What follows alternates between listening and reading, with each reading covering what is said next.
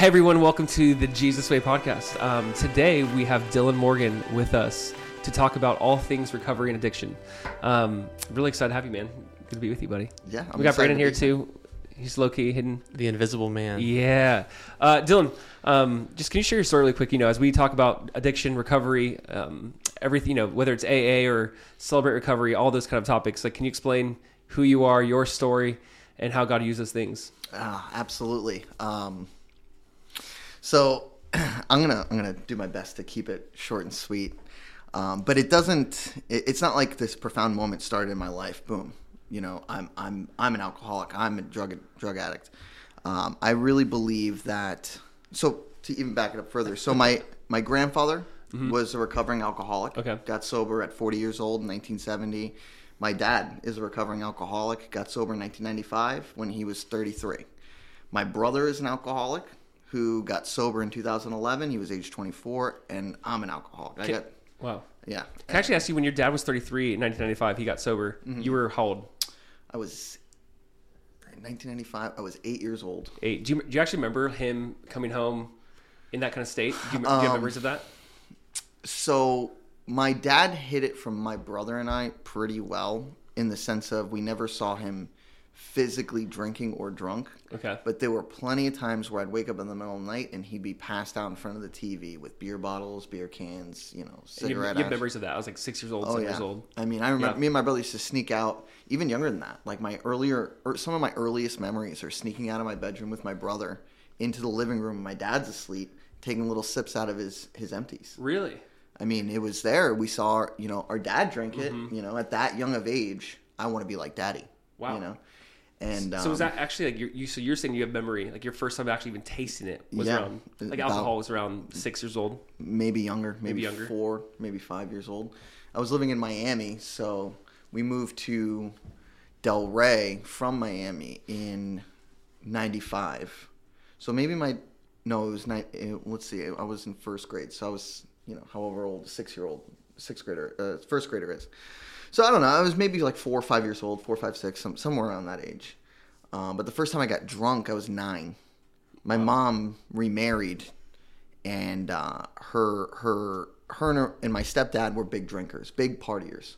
They lived in Bronx, New York. He came from an Irish family. Like, drinking was the norm amongst him, his friends, my mom, their family. That was norm. When you were 9, was that around the time your mom got remarried, or was that like at the wedding? wedding? that was at her wedding. At her wedding. At her wedding. You're 9 years old. My mom gave me and my brother a bottle of duck wine, which is it's supposed to be like this very sweet red wine. And they thought it would be funny, if me and my brother drank a bottle of red wine, and we split a bottle of red wine. And that was the first time I was drunk, and wow. Yeah. So as your parents' culture is in your home, it was encouraged, obviously. Yep. Dude, 9 years old. Yep. I actually don't think I knew that. Yeah. That's crazy. Did your mom have problems with alcohol? So when I was about a year and a half, my mom ditched. My mom, like normal dysfunctional families, the dad goes out to get a pack of cigarettes, never comes home. In our family, it was my mom. And it was because she couldn't handle having 2 kids at the age of 28 years old. And she was a drug addict and an alcoholic, Wow. She probably won't admit that to this day. I mean, really, I can't label her as that. That's her own decision. But left my dad. Like, when did you see her again? Because you're 1.5. Like, and you obviously were at the wedding when you're 9. Like, did you? My first memory of my mom, believe it or not, I must have been around the same age I was. It was in Miami, so I must have been 4 or 5. Okay, so you feel like 1.5 to 4 or 5, your mom was out of the picture. Yeah, pretty much. And then you're living with your dad the whole time. Yep.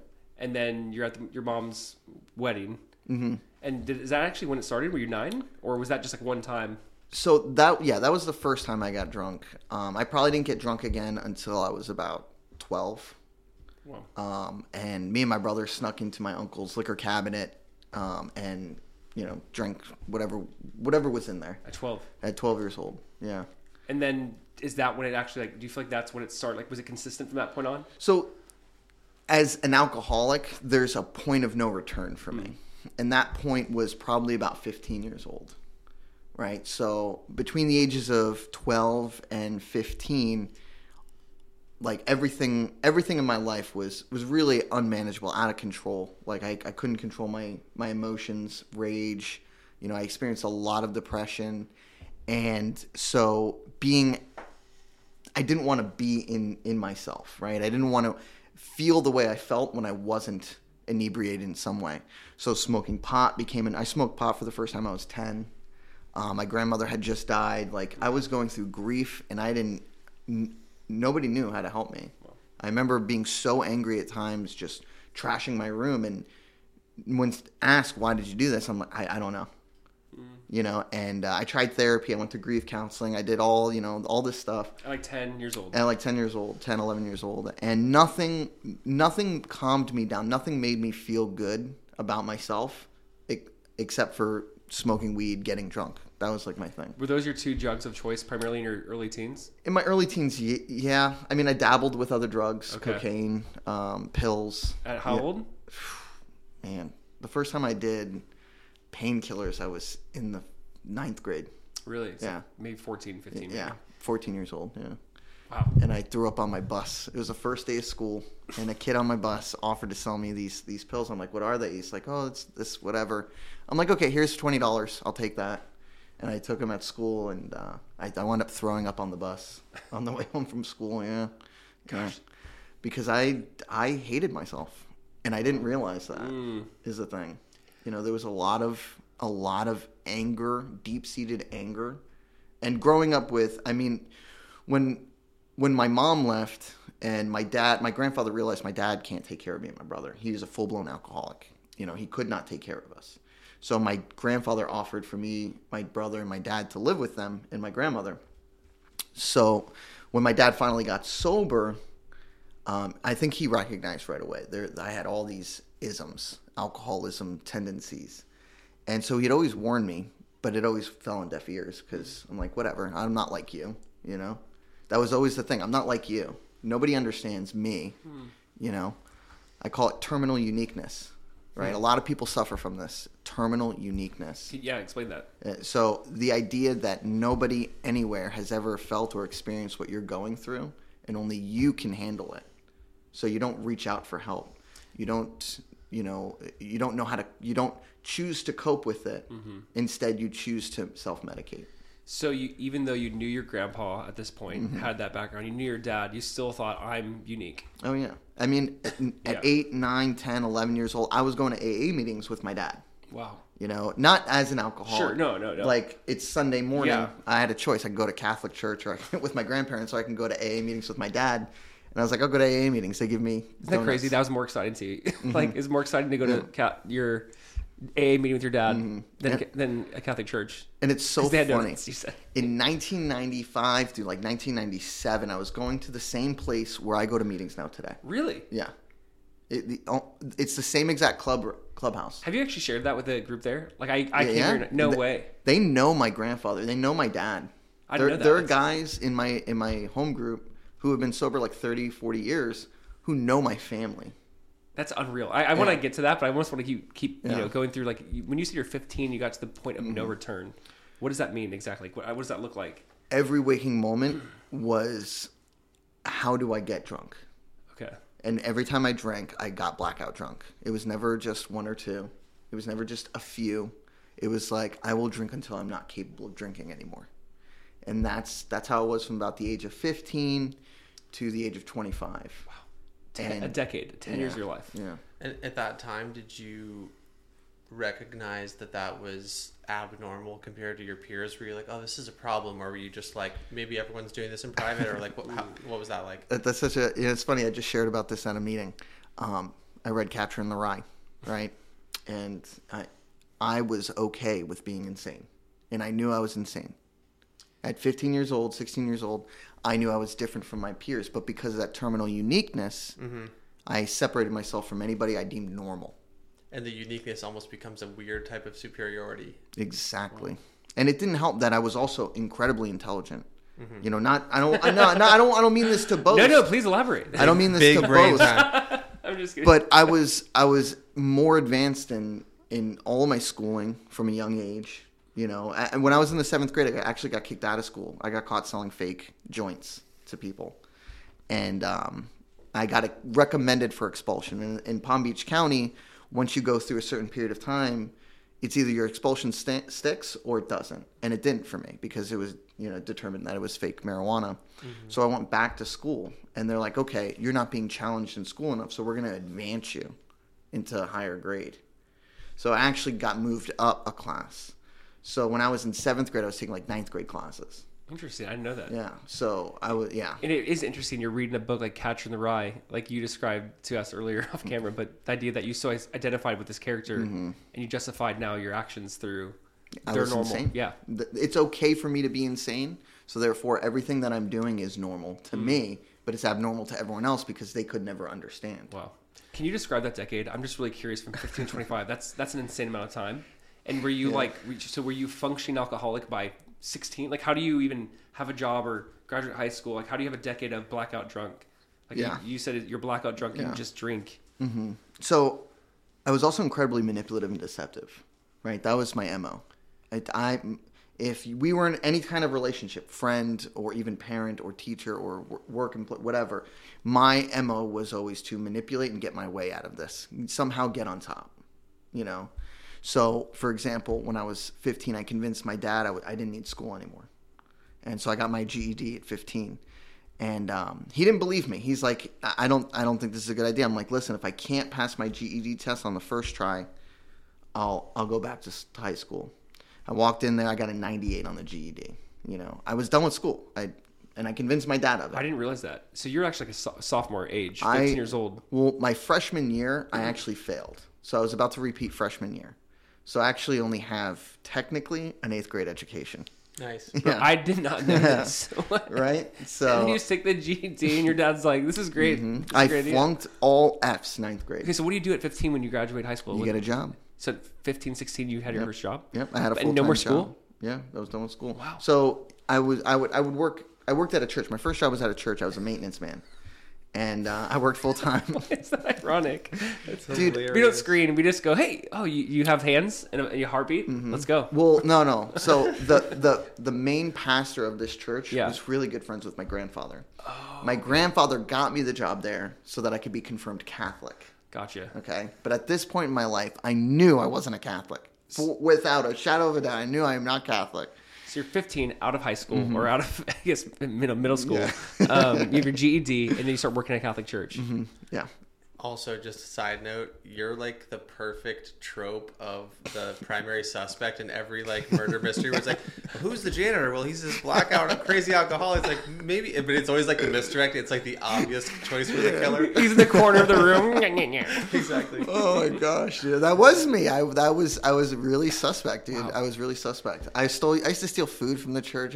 Whatever. I would sleep on the job, man. I took advantage of that church every chance. Dude, I did not even know. I actually did not know that part of your story.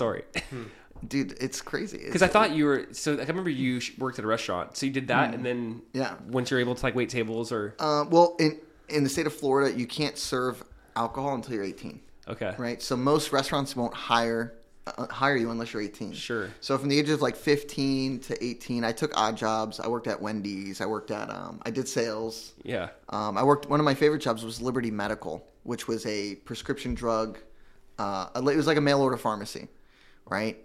Well, I figured out that their clock-in system was a thumbprint at the front door. I figured out if I just go and clock in and log into my computer and then leave, nobody knew because I worked the late night shift.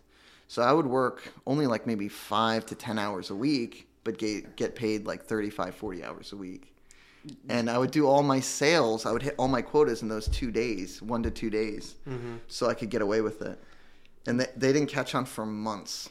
Dude, I wonder. There's so many things there. Like, if I'm an adult and I see this kid, like, hey, don't you go to school? Like, you have jobs. Like, hey, hey, man, like, who are you? Like, and I was making good money too, especially at Liberty Medical. But I also want to take this, like, so think about this. Like, obviously that you're saying, did the alcohol play a role in that? Like, I'm curious how you, like, being manipulative, taking advantage of people, taking advantage of working on the, on the job, getting paid, not really working.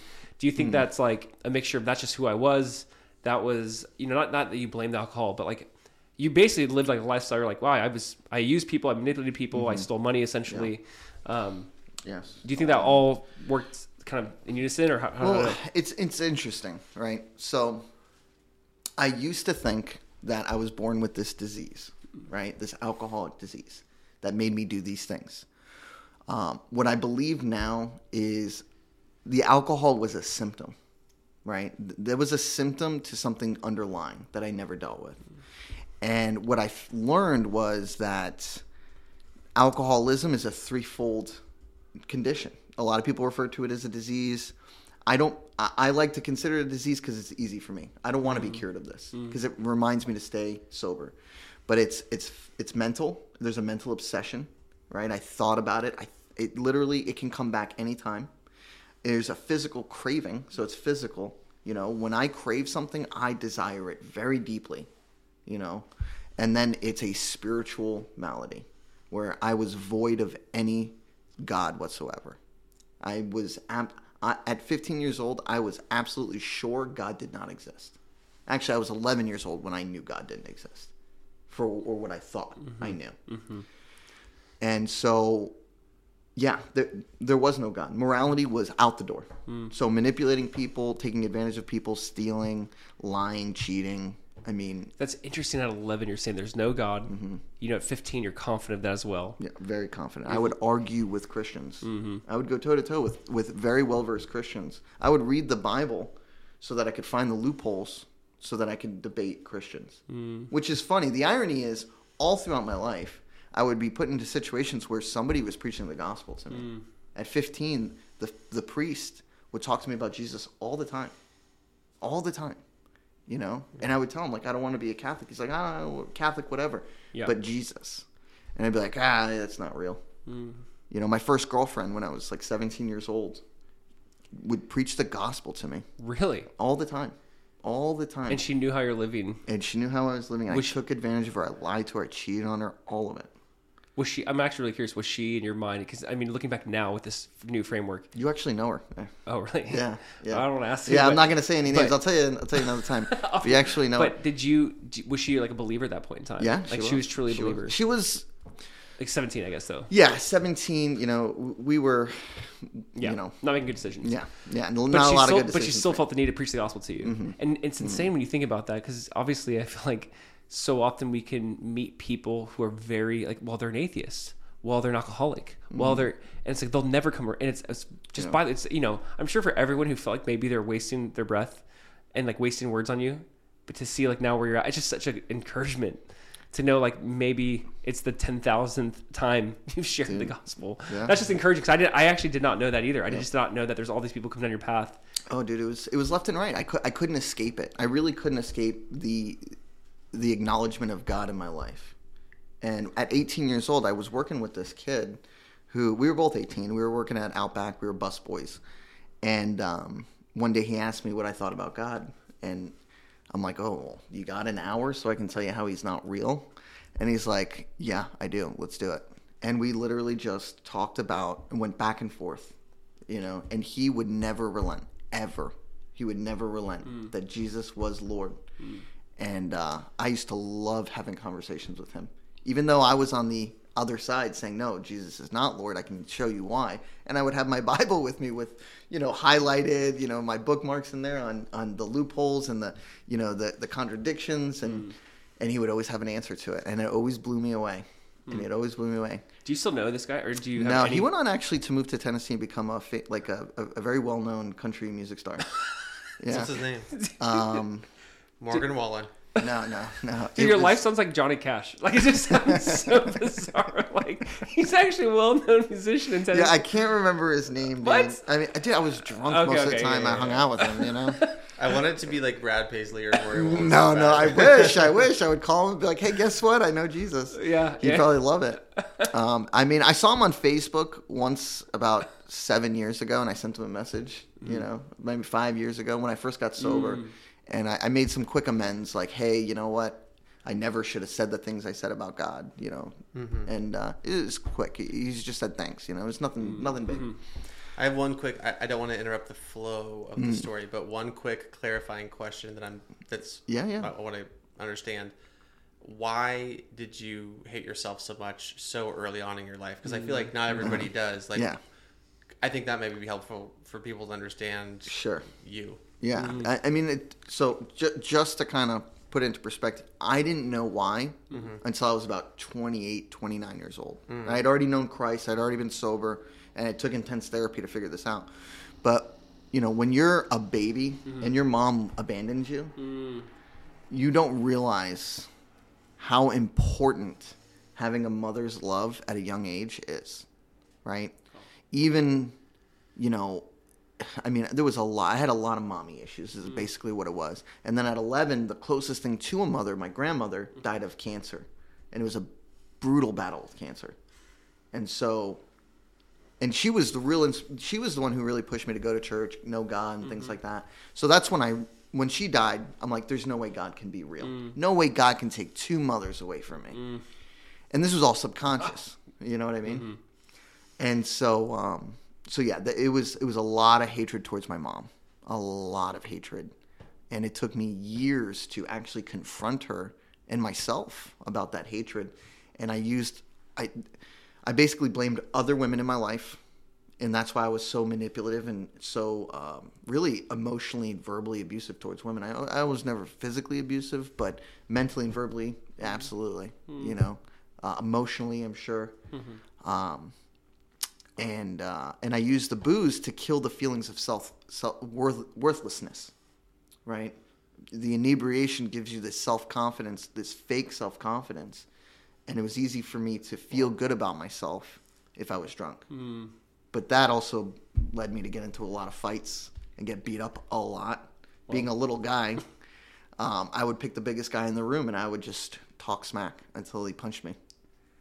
One time I got into this... Was that like the goal? Until he punched me? Like, were you just trying to see what you could get out of him? Like, trying to rile him up? Yeah, that was my MO. Yeah. I just didn't care. And I was like, I'm tougher than you. And I'll show you. I'll prove it to you. I'm this big guy. I'm this important big shot. Sure. There were a couple times... One time I got into it with this big dude, friend of Chase's actually. And we were playing pool... And I pushed him, and he picked me up and bear hugged me. This was a big guy. Yeah. Big dude. And I headbutted him in the face. And I actually hit his forehead with my nose. Gave myself 2 black eyes. And I had to go to work the next day like that. It was so embarrassing. But that was the kind of stuff that I would do. One time I mouthed off to this biker. We used to hang out at this biker bar. And I didn't know this, but he was like connected with this very dangerous biker gang. And so he wanted to play pool. We were playing pool. I was mouthing off. That was, always what I did. And he walks away, and some dude comes up to us. He's like, "You guys better go." I'm like, "Absolutely not. This is our bar. This is my pool table. Nobody's going to tell me." He's like, "No, you got to go. You got to go, or else something really bad's going to happen." And I'm like, what are you talking about? So Chase called his dad, and his dad was also very connected to this biker gang. His dad comes down, talks to the guy, and the guy comes up, he apologizes. Like, this is all really bad for my ego is what it was. The guy apologizes to me, and he's like, "Don't worry, it's your table." I'm like, I don't know what just happened, but no, you can have it. Later on, the original dude who told us to get out of here tells us, like, that dude was going out to his truck to get a pistol to shoot you because you don't know who you're messing with. Like, you need to keep your mouth shut around here. Like, that's the kind of stuff I dodged. Literally dodged bullets many times. Yeah, because you're saying, looking at your life, you got into fights with random people. You're lying, manipulating, stealing. It led to this dark path. And so, like, now 18, you're working in a restaurant. 1825, I am very curious kind of what... So what were some wake-up calls? Did you have wake-up calls? What helped you snap out of it a little bit? I know you've had some kind of scary moments like the gun thing. Like, I know you had some other scary moments, but... It's weird how none of those, like, woke you up initially, right? Like, the first time you shared your story with me, or, like, I flipped my car, or I had a DUI, it's like all these things. Or maybe you actually didn't technically, but can you explain that? No, I never got a DUI. I used to drink and drive a lot. And when I was 22... So what I would do, every time I ruined my life up to a certain point, I would get up and go somewhere else, right? I would just leave. I would think all my problems would be left behind. And so when I was 22, I lost my job. I was drinking on the job, and I got fired. And... I was seeing this girl. She invited me to come live with her. I'm like, no. My mom's like, "Well, I'm living in Arizona. Why don't you come live with me? We don't really have that great of a relationship." And I was like, "Okay, cool. That probably sounds like a good idea." So my life was in shambles anyway. So I picked up everything and moved, Out in Arizona, I couldn't stand it there. I wound up picking up a severe drug problem, heroin, crack, anything that would really get me high. And my drinking actually got worse because I recognized the drugs became a real issue. I actually came back to Florida for a couple weeks and detox on my friend's couch. Got off the heroin. Never touched the stuff again. How long were you using heroin for? 6 months, a year, something like that. But it got dark real quick. And I realized very quickly, like, I don't want to be like this. This is way too far for me. I've gone way too far. And so when I came back to Arizona, I used alcohol to help me detox from the drugs. So now, not only was I blackout drinking, but I was drinking like a handle of vodka or tequila almost every single day. And if I didn't have hard liquor, I would easily drink a case of beer by myself. And I could drink all day long. And a lot of times I would. And so smoked a lot of pot, drank a lot. And again, I was flunking out of college. I tried college. And I was like, this isn't for me. I was flunking out is really what it was. Couldn't get to class on time. I would take like these 5 p.m. classes. And I still couldn't wake up in time to get to class sometimes. My life was in shambles. Again, I did it in like 2 years. And so I was out there in Arizona 2 years. And I was like, all right, I'm leaving. I came back to Florida. And I must have been back in Florida for like 4 months. It was my birthday. I was so drunk, and I used to practice saying my ABCs backwards. I used to practice walking straight lines. I used to practice all the stuff that they would do on a typical DUI check. I would practice those things so when I was drunk, I could do them naturally. And I was at a friend's house, and he's like, you better stay. Give me your keys. I'm like, no, I'm totally sober. And he's like, no, you're not. No, you're not. And he's like, all right, walk a straight line. No problem. He's like, all right, say your ABCs backwards. No problem. All right, stand on one foot and touch it. No problem. He's like, all right, I guess you're not that drunk. Here are your keys. I was very drunk. I was very, very drunk. He really should have kept the keys. But again, very manipulative, And so I was driving home, and I hit I must have dozed off is really what happened. But I was doing like 60 on a back road, like your neighborhood road here. And it was a turn, and I must have dozed off because I went straight into a culvert, and it hit my driver's side wheel, and I flipped it into somebody's yard, and I destroyed their yard, their driveway, my car, right in the middle of their yard. And that was the first time I totaled a car. The thing was like a tuna can, just crunched. And I kicked the door out, got out of the car, knocked on the lady's door and said, call the cops. I crashed my car. I need an ambulance. And she's like, get off my lawn. I'm like, what? Call the police. I just crashed my car. Look. She's like, get out of here. Just get your stuff and go. I'm like, okay. So I just waited for the cops to come. Somebody eventually called, and the cops came. And the cop literally pulls me over the side, and he's like, listen, when I was your age, somebody gave me a chance. I'm going to pass that good deed on to you. I'm going to give you a chance. Just go to the hospital and you don't get a DUI. And I was like, what? He's like, yeah, the lady in the house actually she's a known crackhead.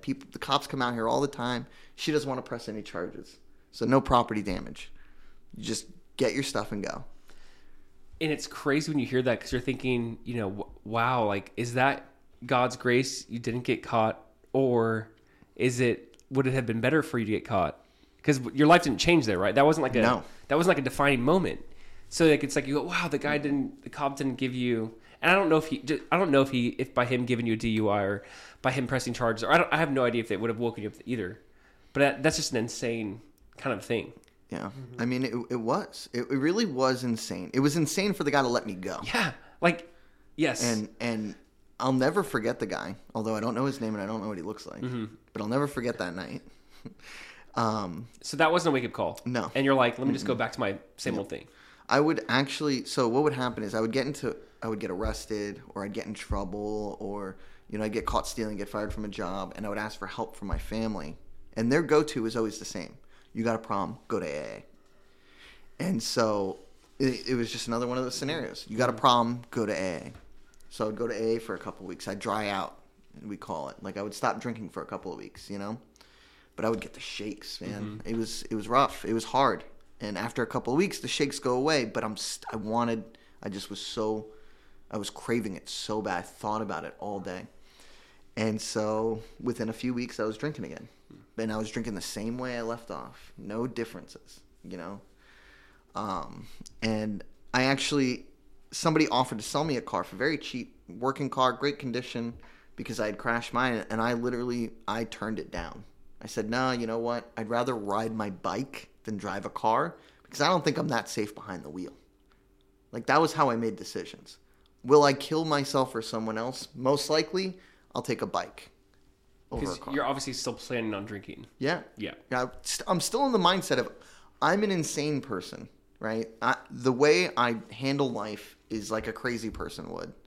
And therefore, I'm not safe behind a wheel, but I'm not willing to give up booze. So I chose to ride a bike for 2 years. And I feel like these stories, like, I'm sure you have so many more, but okay, that's like, you crash your car. It sounds like you're 24 at this point in time, kind of a thing, right? 22. You're back 22. Okay, you're in Arizona, came back here, crashed your car. What was the next? What was the wake up call, I guess, or was there more of these kind of moments? So there was a lot more of those moments. Okay, but there was a wake up call very similar to that one 3 years later. Okay. So I had wrecked up my life pretty good. I moved down to Palm Beach. My brother had actually been trying to get sober for a while, and he finally did it. He was sober for like 2.5 years, and really we didn't talk that much in that 2.5 year period. And I told him, like, hey, my life is in shambles. Dude, I need help. He's like, okay, come move down to Palm Beach. Come live with Pop, with our grandfather, and he'll help you out. I'm like, okay. So I did it. I moved down here. Literally my entire life could fit in the back seat of a car. That's how I lived. And so I get down here, and I dried out a few weeks, don't drinking, but then it started again, And very quickly, my grandfather knew what was going on. He's like, all right, here's the deal. You're not allowed to bring booze in the house. You're not allowed to smoke weed in the house. No women in the house. If you get drunk, don't come home. I don't want to see you.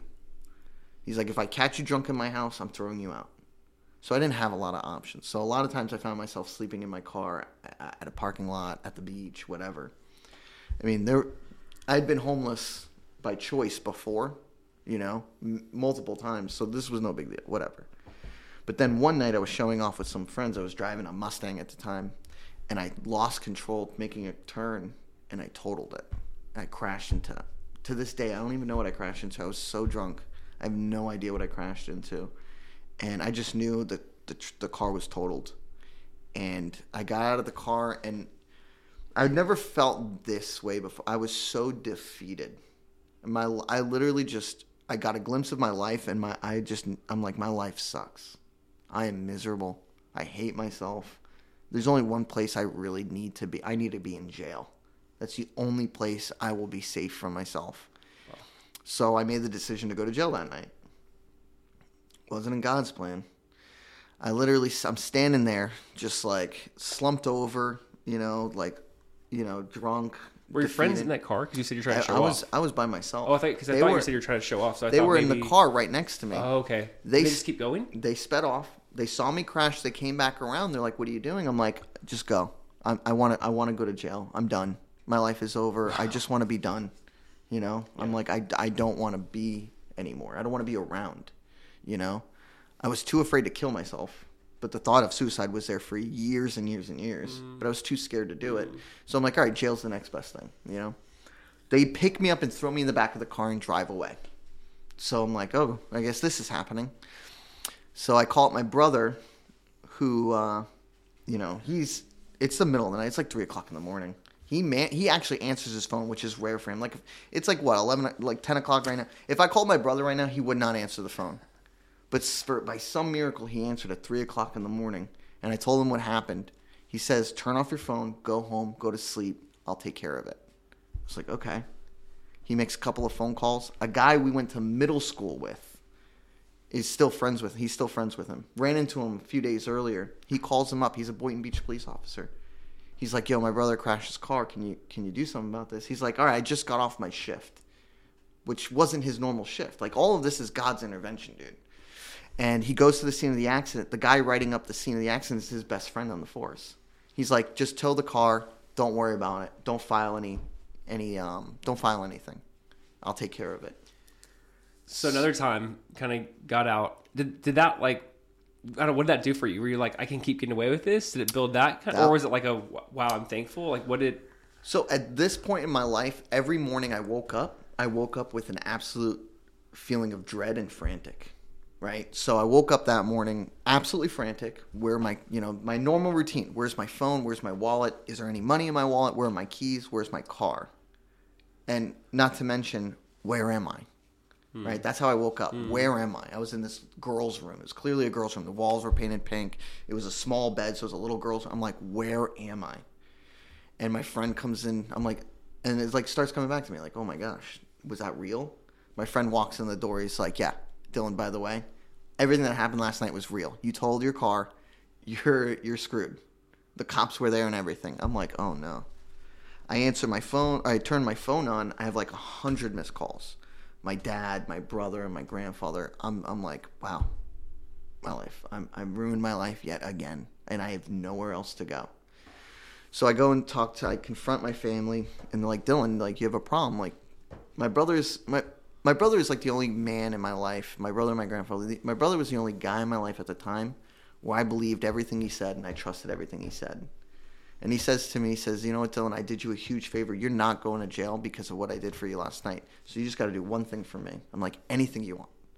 He says, go to an AA meeting. Go for every day for 7 days. And I'm like, okay, I could do that. You know, in my mind, I'm thinking, yeah, I've done that before plenty of times. And so I started going to the 7 a.m. meeting in Delray. But I don't know what it was. After a few days, I'm sitting in the meeting. They read these promises at the meeting, right? Actually, I want to share them with you because this is what kept me sober, and it's going to take me a second to find it real quick. But they're called the 9th step promises, and they read it at every meeting, and I remember thinking to myself like, "There's no way these promises come true in my life. There's no way." And bear with me 1 second. 11 step. So you're like 25 years old. You had another car crash at an AA meeting because your brother said, "Do me a favor." Yep. And they're reading these promises to you now. Yeah. Did you find it? Yeah. Okay, go ahead and read it. So I just want to clarify. Here you are, and this is the last. Is this that turning point or no? This was it. Okay, so this is like you're sitting there in the meeting. I was so defeated. I was so fed up with the way I lived my life. Yeah. Like in my mind, my only option is I'm going to go to jail. You know, I didn't even think growing up going to AA meetings. I didn't even think there was another way. Sure. You know, and I go. My brother gets me to this meeting, and after a few days, he tells me, "You don't have to go anymore. You know what? It's wrong of me to tell you to do this because you can't pull a drunk off a bar stool. It doesn't work that way. I had to want it." But when I heard this, and I'm just going to read it. Yeah. If we're painstaking about this phase of our development, we'll be amazed before we're halfway through. We're going to know a new freedom and a new happiness. We will not regret the past, nor wish to shut the door on it. We will comprehend the word serenity, and we will know peace. No matter how far down the scale we have gone, we will see how our experience can benefit others. That feeling of uselessness and self-pity will disappear. We will lose interest in selfish things and gain interest in our fellows. Self-seeking will slip away. Our whole attitude and outlook upon life will change. Fear of people and of economic insecurity will leave us. We will intuitively know how to handle situations which used to baffle us. We will suddenly realize that God is doing for us what we could not do for ourselves. And they always ask, are these extravagant promises? And the answer is, we think not. Dude, this is like liturgy almost, right? Like it's interesting. And you're reading from the big book, right? Yeah. And what about these promises that they're reading? What was the thing that yeah, that's it? Because you said, I don't think this is possible for me. But what? I would literally sit, if I were ever sitting by myself, right? I would only think about things that I had done.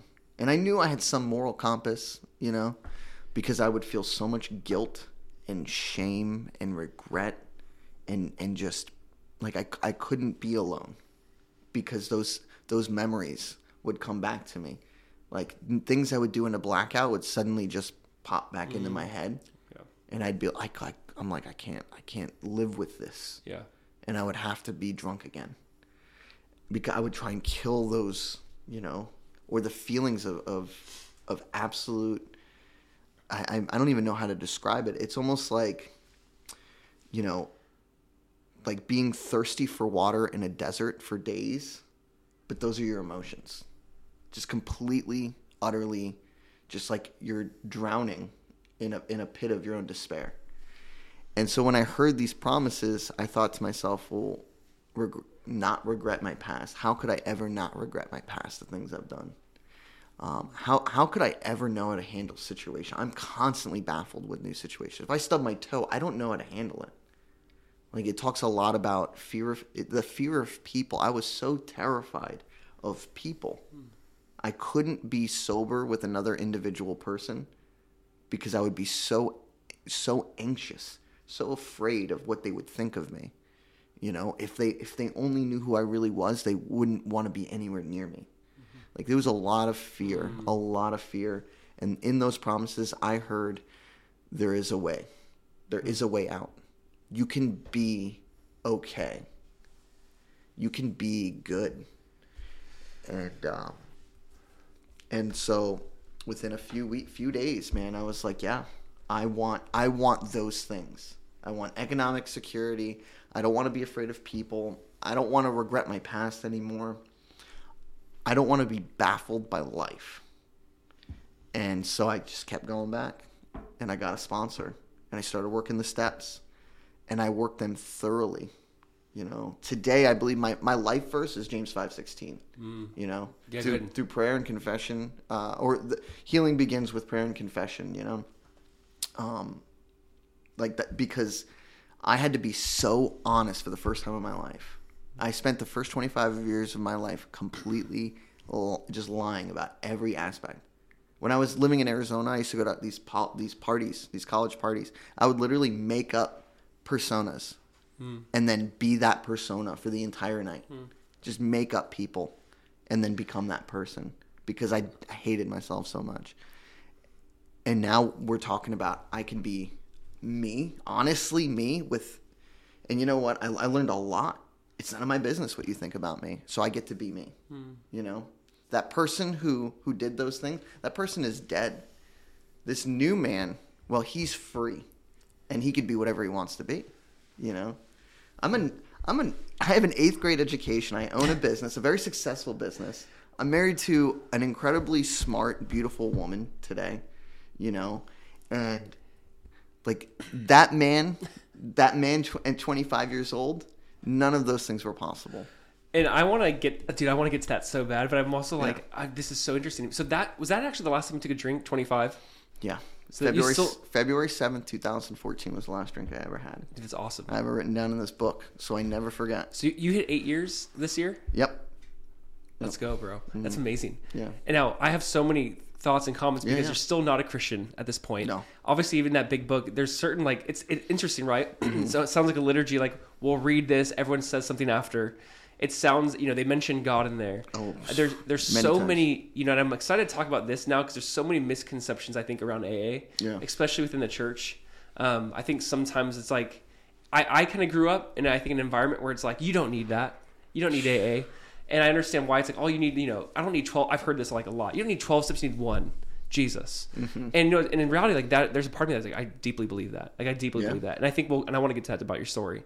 But there's also some things in the book, whether it's confession, whether it's making amends, kind of like reconciliation. There's some of these steps that are so based out of Scripture. They're so gospel, like reconciliation ideas or confession, like confessing your sin one to another. If you confess your sins, He's faithful and just.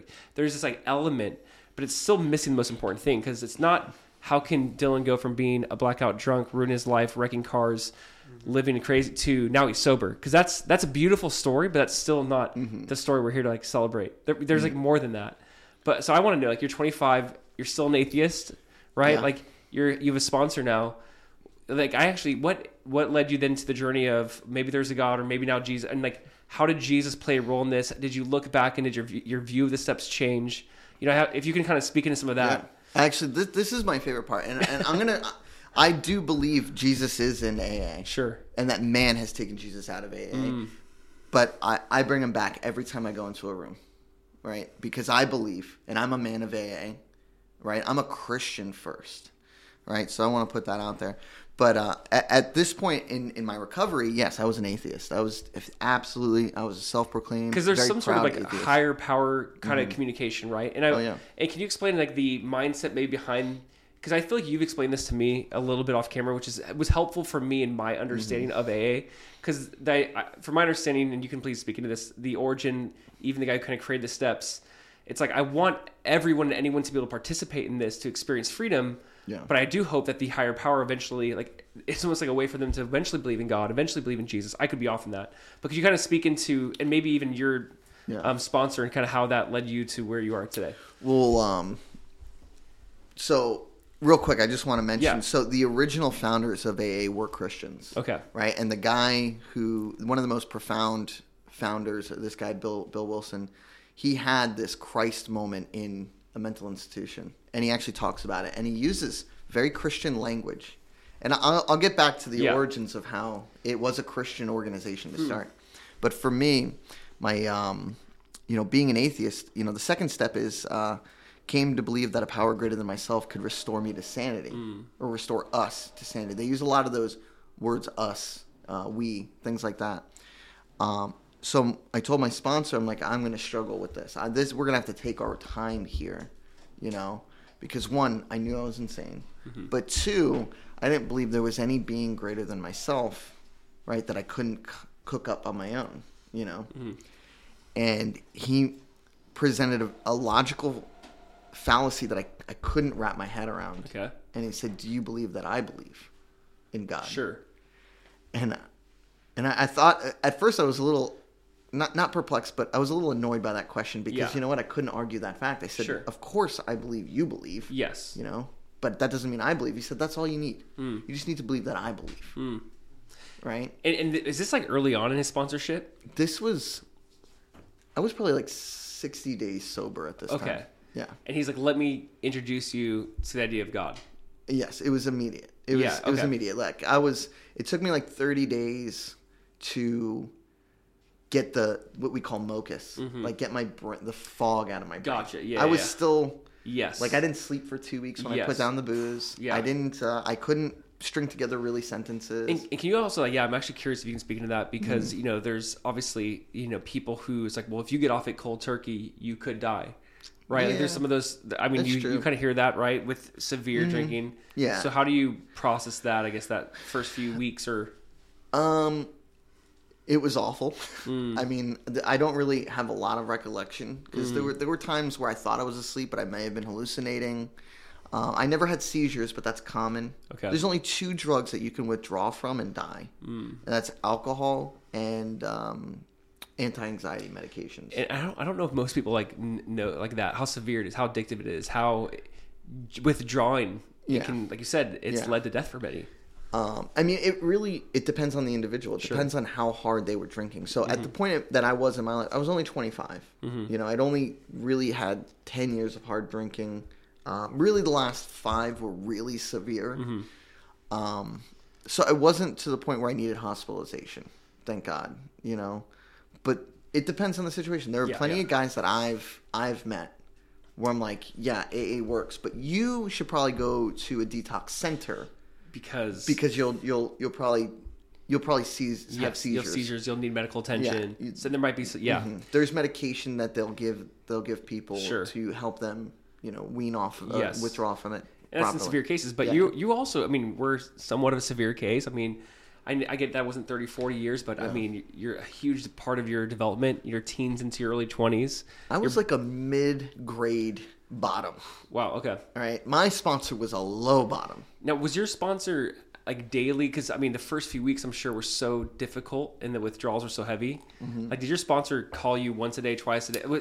Well, at the time, I was living with my grandfather. Okay. At this point, he had been sober like 45 years. So he had a lot of experience with that. Yeah. Yeah. And that's not a luxury a lot of people have, right? Like, you're living with someone who also came out of that. I mean, a lot in Delray in Florida, especially, there's a lot of halfway houses, a lot of treatment centers. So it was almost like I had a halfway house where, my grandfather was the house managers, so to speak. And we got to talk about that. Like South Florida, like Delray is like the recovery capital of the world. Oh yeah. Like, I mean, that's honestly, we could have a whole podcast on that.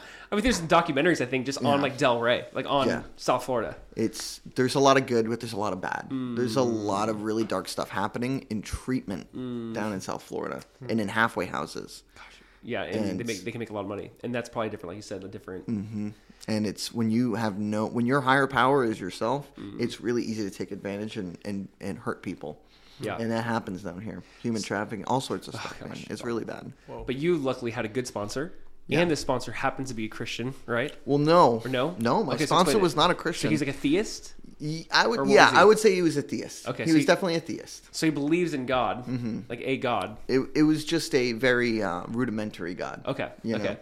So, for me, like my spiritual walk started off very slowly, right? Mm-hmm. Actually, the big book talks about this. We call the AA book. Yes. We call it the big book. Yeah. Right. By the and way, then the I think Bible we should is the explain big, that terminology. Yeah. Sorry. Yeah. So the big book, the Alcoholics Anonymous book, is it actually, only 164 pages of the text are the actual textbook. The rest of this are all stories. Gotcha. Right. And then in the very back in the appendix, they have different tools to help an alcoholic who might be new to AA. And one of the things it has back here is something called the spiritual experience on page 567, where it kind of explains where, there's two types of spiritual experiences people in AA can receive, right? They can have what's called a white light experience, where it's literally a come to Jesus moment, right? You just all of a sudden, boom, white light, you believe. And then there's the educational variety, right? AA was literally designed not to stop people from drinking. That's a big misconception. Okay, and it says it in the book, and I can't remember exactly what page it is. Designed not to stop people from drinking? The design of AA is not to stop drinking. It's to have a relationship with God. Actually states that's the purpose. That's the purpose of this book. To have a relationship with God. Yes. So that to me is something I feel like many people don't know, let alone the Christians, right? Mm-hmm. Yes. I think you'd say, if you ask like what's the purpose of AA? It's basically like I would say simply common answer would be just to break addiction. Yeah. No. Right? But you're saying it's actually to bring people to God. Yep. Is the thesis that basically like addiction is the thing standing in between a person and a relationship to God, or why is the misconception there in the first place? Absolutely. So, AA is considered a secular program today. Yeah. Okay. 1935, when it was founded, it was not a secular program. It was a Christian program. And when what's called 12-step, that's when you go and find an alcoholic and bring them into a sober environment. The process was they would call churches mostly or hospitals and, hey, who's your drunkest person? And they'd hand out the number, and then the AAs would go and meet them. The alcoholics would go and meet the drunk guy. And they would take them and ask them a few questions. Hey, do you want to get sober? Like, is this where you? Okay, great. The first thing that they would do is take them to a hospital to detox. And while they're in detox, which was only like a week long back then, they would send in men to ask you questions. And one of the questions was, are you willing to do whatever it takes to stay stopped? Mm-hmm. And if the answer to that question was yes, the very next thing they did is, okay, get on your knees and pray. Really? We're gonna pray. We're gonna pray to Jesus that you no longer drink. That first question is interesting to me as well, because it does remind me of Jesus. Just it's a weird question, right? Do you want to be made well? Mm-hmm. When Jesus asked that, I feel like when I read that passage, like, well, obviously, but it's not always obvious, right? There's some people who are like, no. I've talked to several right who are like, I'm happy with living on the streets and having this life. Yep. And I want to maintain this. All the time. Because you said something earlier about that, like you can't drag a drunk off a stool, or however you put it. But that idea of they have to want it, which is hard because you almost want to drag them off a stool, right? Like someone you love and care about. I feel like that would be like something you'd want to fight. Like I want to rip you out of this, but obviously we're acknowledging that you're saying you have to want it. You know what a common phrase is? Don't throw your pearls to swine. Mm-hmm. If a drunk doesn't want, and that's right out of the Bible. Or do you mean it in AA? Really? There are so many but biblical verses used in AA. Yeah. We end every meeting the same way. the Lord's Prayer. Really? Exactly as it is in our Christian Bible. Not the Catholic version, but the Christian, right out of Matthew. Yeah. Every single day. Isn't that interesting? And some people would probably just say it mindlessly, not even believing it, right? Like, they're obviously, they're like you are. You're an atheist saying "Our Father in Heaven." Mm-hmm. You're kind of maybe in touch with your Catholic roots in some ways when you're doing that. Yeah. But how many people are basically saying that? And I do wonder the power even of that, right? Because, you're saying this, not believing it at that point in time. And I want to know what okay, give me back to this journey. You're being sponsored. This guy's introducing you to God. And what's bringing you now to eventually to, was it at a certain step you found in Jesus? Was it after all the 12 steps? So, all right. So I got sober in 2014. I got saved in 2016, almost exactly 2 years. Okay. Because it was like right around Valentine's Day where I gave myself to the Lord, right? Mm-hmm. And invited Jesus to, really take me. Mm-hmm. But my journey through that was one of the educational variety, right? So it started off, I had to do things like pray to ceiling tiles. Right, I would lay in bed and I would have to. This was instructed by my sponsor. He asked me, "Are you willing to do whatever it takes to stay sober?" And I said yes. So that meant that I just invited this guy to tell me exactly what to do, and I would do exactly what he would say. Mm. He would tell me to do crazy things. Okay. Right, because I didn't believe in God. He's like, "All right, don't worry about it. Pray." I'm like, "I don't know how to pray." He said, "Look up at the ceiling tiles and talk to them. Tell them about your day." And I'd be like, "Okay, that's weird." Yeah. And he's like, "I don't care if it's weird. Do it." I'm like, "Okay." And I would do that. Wow. I would do that.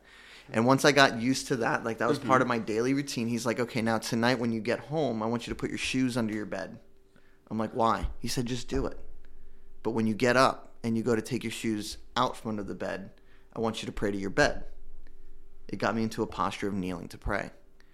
And so that became my routine. And he didn't have to explain. That was the deal. This is so interesting. And this guy's not a Christian. He's not a Christian. But he's teaching some of these like rhythms. Yes, dude. Yes. I wanted to meet this guy. Why was he even was that maybe how he was sponsored in some ways too? Was he just repeating? Absolutely. So really? Funny thing. So my sponsor was sponsored by this guy, Tom, who also sponsored my brother. Tom sponsored my brother. Shout out Tom. Yeah. Tom was sponsored by my grandfather. No way. Yeah. Okay. So our sponsorship family can be traced back.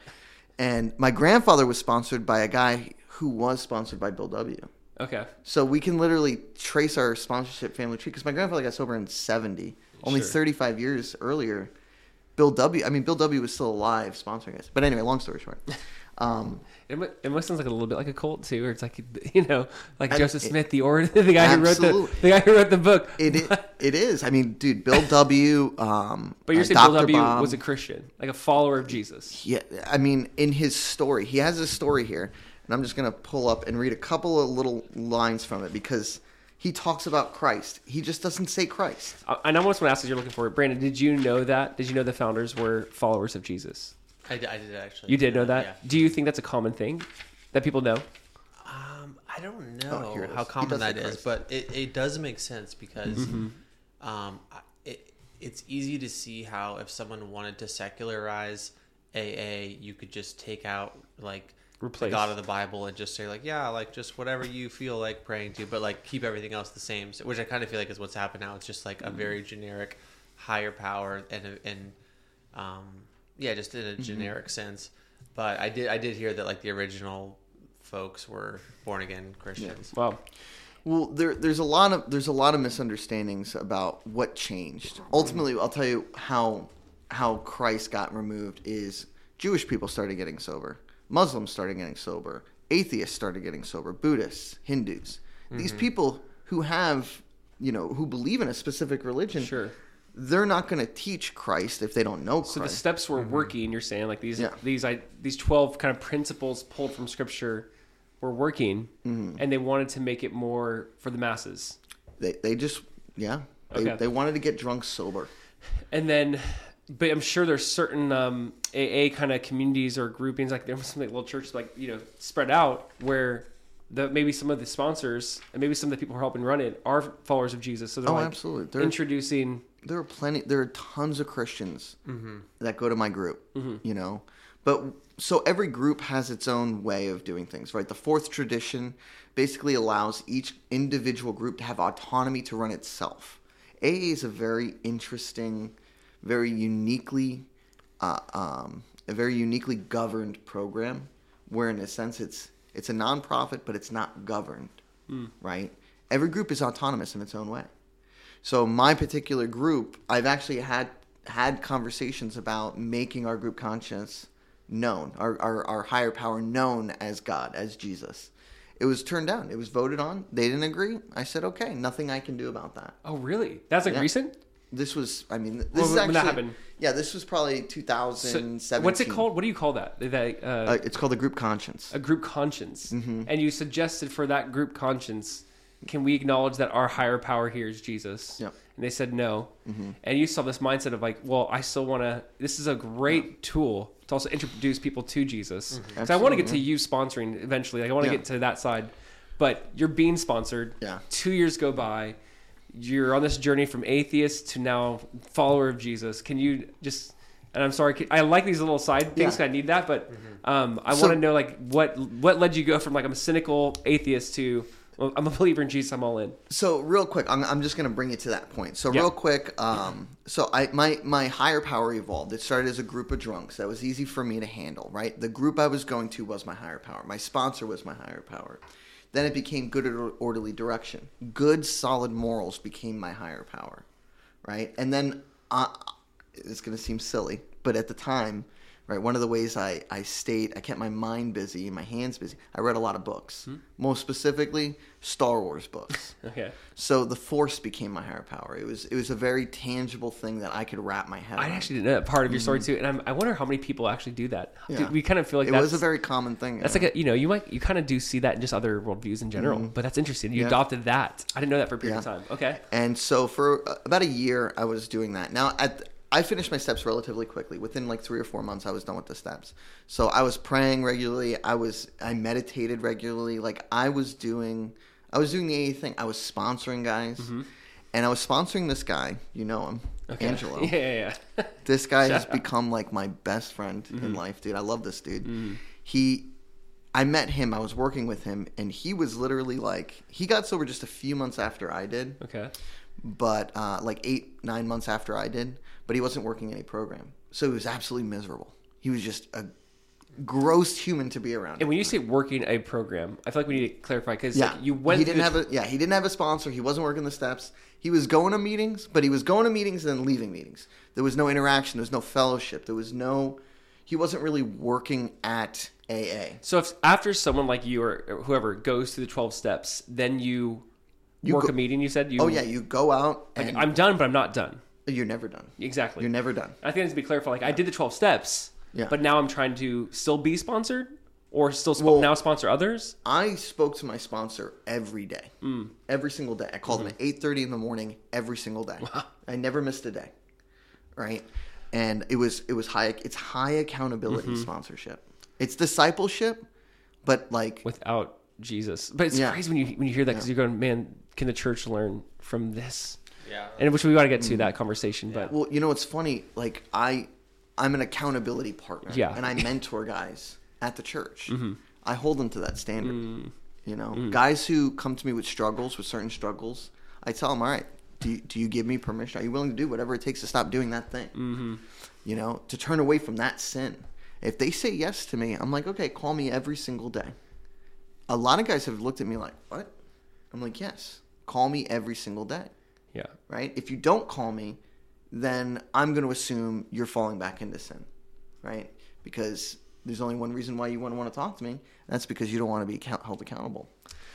And that's how I was taught how to stay sober. You know?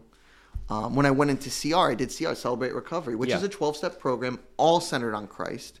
And I got a sponsor in CR. I went through CR for codependency, anger, sexual immorality. I struggled with porn in the beginning of my faith a lot. CR helped me tremendously. And by the way, I think that's good to mention. Like, I think it's good to mention there's AA, there's CR. I think there's some Christians who are like, maybe anti-AA and more pro-Celebrate Recovery. Is exactly the same thing. Yeah, and I think that's great. Like, I think it's great to know that there are options. Yeah. And just the fact that, like, I love how God used AA to get you sober. So now you're actually able to think for the first time, not live in this place of fogginess. And now you're able to go through something like a CR, experience more freedom, more victory. Mm-hmm. But it's almost like God had to bring you to this place where you can even think. Yeah. It's like, because you're in such a fog. And so sometimes I think we can, speak poorly of certain things or movements or things like AA, when in reality, like maybe that's something God's going to use just to make them actually think like soberly and clearly. Mm-hmm.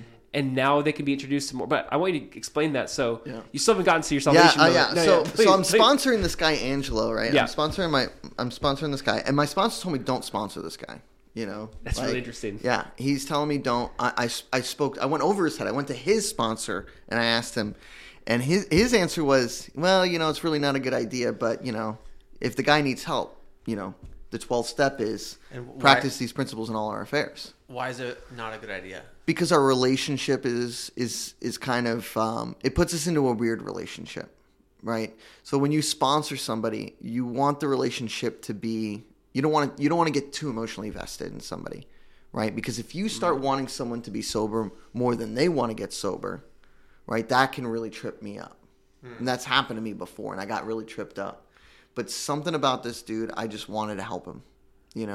So I disobeyed my sponsor, which was one of the first times, like in 2.5 years, I did the opposite of what my sponsor suggested, maybe twice. Isn't that crazy that a big part of it is do what you're told? Mm-hmm. You're young, you're still in this addiction, you're not thinking clearly. Before, it's like we got to like really can you just do what I say? It reminds me of even just being in Israel, every Jewish person has a rabbi. And it's crazy. And it kind of brings a new meaning to reading the Bible and like when they're calling Jesus like rabbi. It's like, oh, that's your rabbi. Okay. Everyone's got one. He's yours, basically, like for like the disciples. And it's that same model of this is the person that I'm giving the authority to call the shots for the way that I live my life. I'm giving this person the right to tell me basically how to live, and I'm going to obey what they say. Yeah, it's hard because that's been abused in so many different ways throughout just like life and history and certain denominations or whatever. But you still see but it's weird how we just throw it out completely because the idea of like maybe whether we call it an elder or a pastor or a rabbi, like whatever that. But for us as followers of Jesus, there's a sense of I want to be, please speak in. Nothing's off limits. Correct, direct me, encourage, challenge. And I think we're in this weird moment, just as like a church and world, where it's like this church is challenging me or telling me I can't do something. I'm going to go to a new one, and then I'll go to a new. And it's like we just kind of go around, never really submitting under. So now, because now I think what a good model, like you got to submit under. Now you're able to like you said, over 2.5 years, maybe once or twice you didn't listen to the sponsor, but now you're in this place now where you're sponsoring Angelo. And I want you to get back to that, please, because that's so you're sponsoring him. So it's so funny because Angelo at the time was going to like. Does he know you were talking about him? Is that okay? Oh yeah, dude, I've shared this story millions of times, like with him in the audience. Yeah. Like he knows. Like I attribute a big part of how I know Jesus through him. So Angelo, while I'm sponsoring him, he just takes off. He does exactly. He was me. When I was desperate, he was that desperate. So it just like I did everything. He did exactly the same thing. He did one extra step that I didn't do though. He started going to church.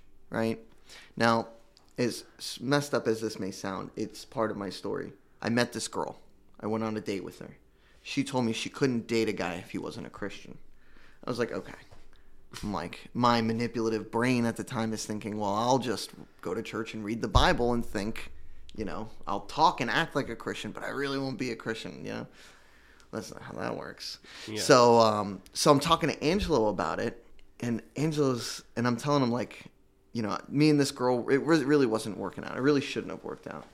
And so I'm like giving up on God altogether. I'm like, you know what? I'm just going to write this off. I don't want anything to do with Jesus. I don't want anything to do with this. And I don't even remember what he said, man, but it was so simple. He said, you know what? Maybe Jesus loves you so much.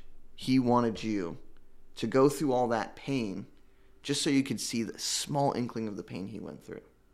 And I was like, huh, okay, all right, I won't give up on Jesus. So I started going to church by myself. I went and got I was going to Christ Fellowship. Sure. And they gave out the Bibles, the paperback Bibles. I took one home with me. And I started reading it. And I started reading it like really, really in depth. And I was reading through Matthew. And I just gotten through the Sermon on the Mount. And I was feeling kind of depressed, a little lonely. And I was looking around my room. My room was really dirty. You know, and there's a saying in AA, like, dirty room is usually dirty life. You know, if your life is cluttered, your things are going to be cluttered. So I'm like, all right, I don't want to be cluttered. Maybe that's my problem. So I started cleaning up. And I just I'd probably read through Matthew like 4 or 5 times over and over again. I don't know why it was Matthew, but it's just where I landed. And so I'd just gotten done reading through Sermon on the Mount for like maybe the 5th, 6th time. And I come across what's called my 4th step, my moral inventory. I wrote a list of everything I had done wrong to everyone I had done it to. It's called moral inventory. A moral inventory. Yeah. And I came across it. I actually had misplaced it a little while before that. And I came across it, and I'm just sitting there, and I'm like, I'm going through it. Like, as I'm cleaning my room, I'm like, wow, you know, I have hate in my heart. I'm a murderer. Oh my gosh, I've lusted so much. I'm an adulterer. You know, I'm a liar. I'm a cheater. I'm a thief. And I just broke down, man. Wow. I just brought me to my knees. And being as that for the last 2.5 years, anytime I was on my knees, I was in prayer. I just started praying, you know, But this time to... Yeah, I'm trying not to get emotional. Hold on a second, because it really was a very emotional moment. And I'm just praying, like, and I'm saying, God, you know, take this away from me. Make me not this person anymore. You know, clean my life up. And it was almost like I felt a presence, and it's going to seem silly, but almost like a hand on my shoulder. And just the thought, Jesus is like, you know, I died so you don't have to. I died so this man is dead. I died so you don't have to be this anymore. And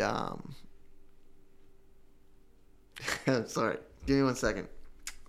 And then I just kept asking Jesus to enter. Jesus, take this from me. Jesus, take all of this sin from me. And in that moment, he did. And he, you know, that was it. That my life went down that path just fine, and I was on fire for Jesus. And I treated my faith exactly like I treated my recovery.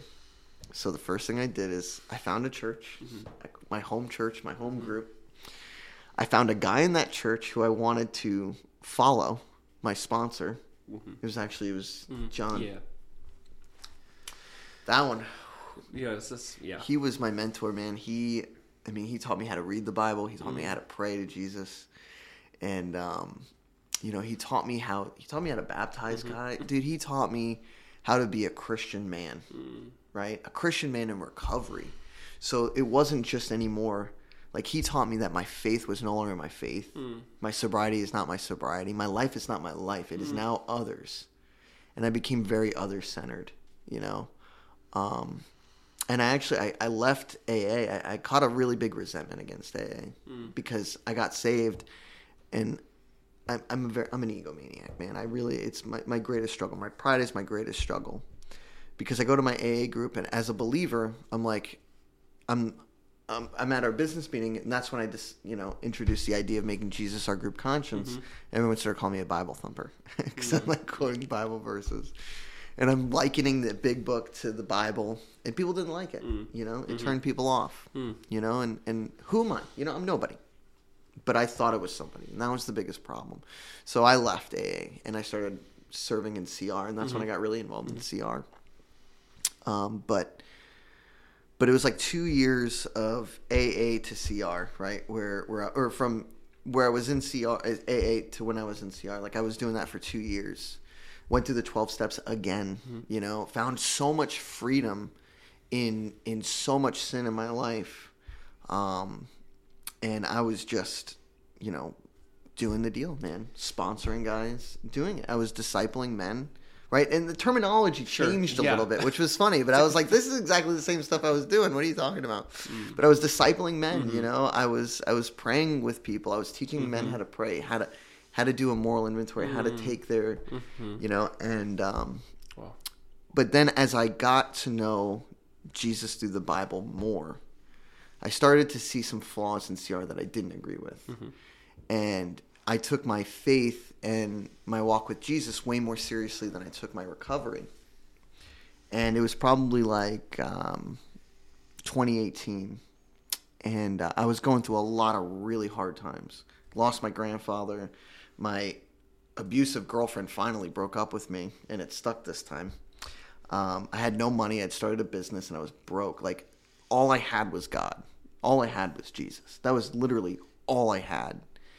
And I was broken again. And I was like, ugh, how did I get here?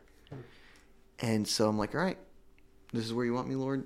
This is how you'll have me. And I just started over. And that's actually when I really met you. Yeah, I remember some of that. Yeah. I feel like a little bit before that, too. Dude. I was like coming out of it when I started getting involved at the exchange. I was building my confidence back up a little bit, but still having some moments. Yeah.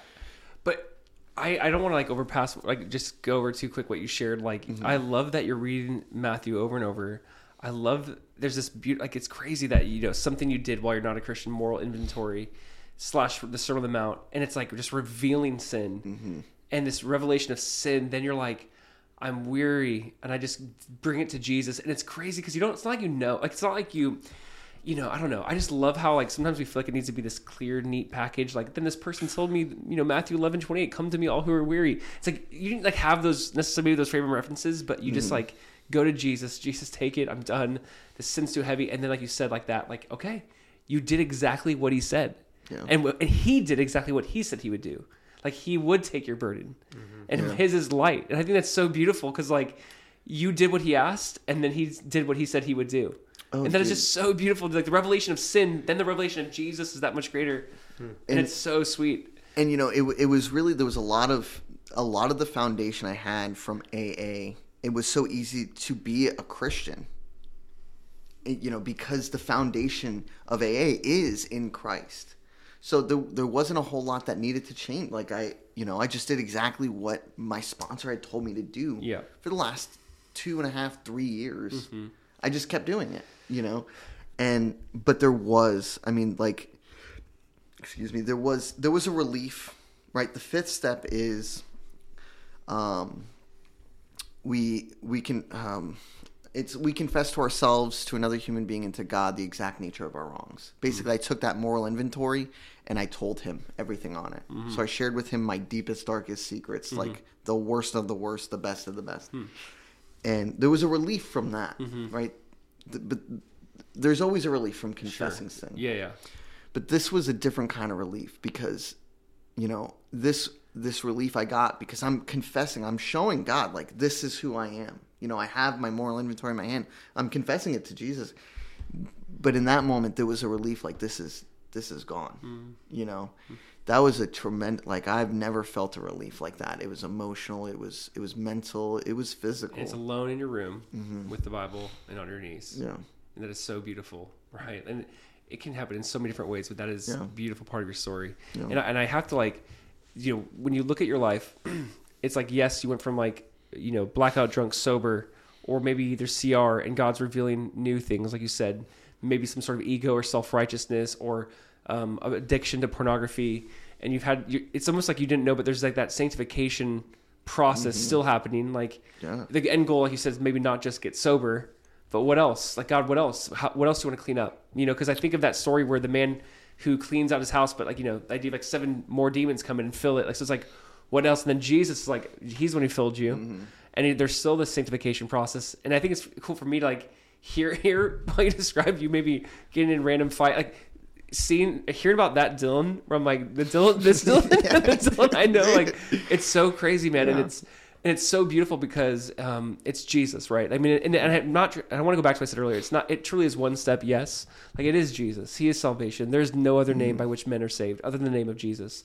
But I also feel like there's almost this cynical attitude that sometimes God doesn't have maybe us on this, like, let me use even scripture-based things or things to kind of get you where you can actually think. Like, it's crazy how many conversations we have with people, and it's like they're not even in their right mind because of maybe addiction or drug abuse, and it can even be to the point of like pornography, where you look at like maybe how their mind is now rewired and it's hitting the same kind of chemicals in the brain, and they're not thinking clearly. But the point being, like, it got you to this place where you could think clearly and God can work and move. And I'm very thankful for that, because I would say me knowing you has changed some of my perceptions on maybe the recovery community or the AA community or the CR community.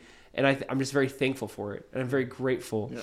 And yes. Real quick, I just want to say too, I am not the representation of AA. Yeah. Okay, I cannot be, right? The anonymous aspect of AA is that I cannot be the representation, right? If you want to know more about AA, you got to go to AA.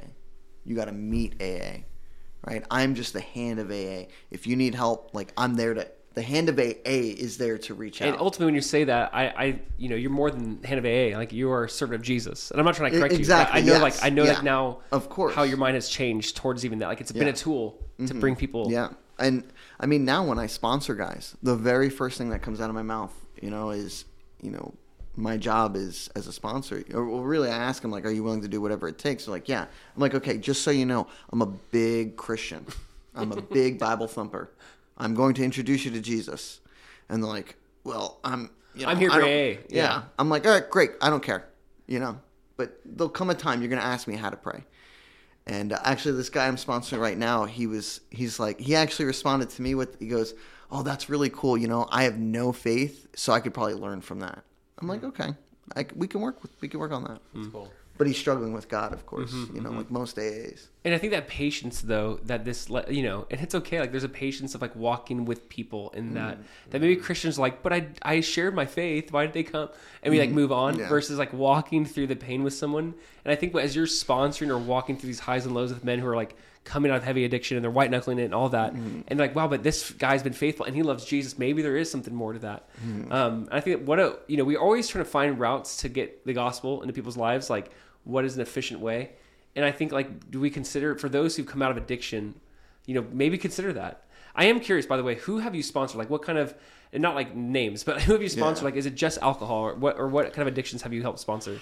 Man, so first and foremost, right? So through the 12 steps and through Jesus, I have been freed from alcoholism, drug addiction, pornography addiction, codependency, and rage. Really, sex addiction. I mean, you can name it, and I've been addicted to it, and Jesus has given me freedom from that. Now, that doesn't mean I'm not without my struggles. I'm human. I struggle with things, and I surround myself with men and that I can talk to. But I've sponsored guys in AA for drugs and alcohol. In CR, I've sponsored guys who struggle with codependency, with porn addiction, sex addictions. I sponsored guys who's in the church alone, not through CR, not through AA. I've taken guys through 12 steps for, real bad codependency and relationship addictions, who struggled with all sorts of things, church hurt. I mean, the 12 steps fit all people. I recommend to my wife all the time, maybe you should go through the 12 steps, honey. You could find things in your life. Is that like a marriage jab? You just take your wife? No. She's not. No, honey, please. No. This is my love for the 12 steps, and the relationship it builds between you and God is tremendous, right? Because again, it's not a program they're not designed to stop you from drinking, to stop using drugs, to stop looking at porn, to stop being codependent. They're simply designed for you to have a relationship with God. Yeah, and I think that's actually a big misunderstanding sometimes is, well, why would I go through this? I don't have one of the big things. I don't have one of the big sins, whatever that means. Sure. But I think they mean, like, whether it's sex or drugs or alcohol. But it's funny, one of my dear friends who's a pastor in our community, he went through the 12 steps and this was his, like, terminology, self-righteousness. And Absolutely. I'm like, I thought it was so weird. I'm like, that just sounds self-righteous. I was like, what do you even mean? He's like, I've like to boast in all the things I have not done. I haven't done these things. And I had a very good reputation. And then that began to, like, haunt me. And I felt the shame and guilt. And it almost became like I pursued, like, an addictive manner, a good name or a good, like, reputation. And, like, it almost kept me from Jesus. Wasn't my source of righteousness. I was my source of righteousness. Yeah. And so he felt the need to go through the steps in let's identify the issue. Well, what are you addicted? I'm addicted to people looking at me in a favorable way. Okay, like so like that was like his thing. And he's talked about like just the freedom he's experienced through going through this step. And I thought that was a beautiful approach in some ways, because he's trying to say it's not like, oh, really sinful people need confession and accountability and moral, and like really sinful people need these things. Like I am a really sinful person, even though I don't fit the typical list this might be associated with. Yeah. It's like I still have really deep, and I love that because it obviously portrays like our righteousness is as filthy rags to the Lord. It portrays, don't think like when Jesus said, I've come not for the righteous, but for the sinners. He's like, I want to fall in that category, but for so long I didn't think I did. And in reality, I do. Like in reality, I am. Yeah. And I think we should see ourselves in that light for the sake of that restoration. Absolutely. And my grandfather used to tell me this all the time. And he was in AA for 48 years, and on his deathbed gave his life to Jesus. It was amazing. Yeah, it was amazing. I met your grandpa. Yeah, yeah, it's crazy. It's so crazy.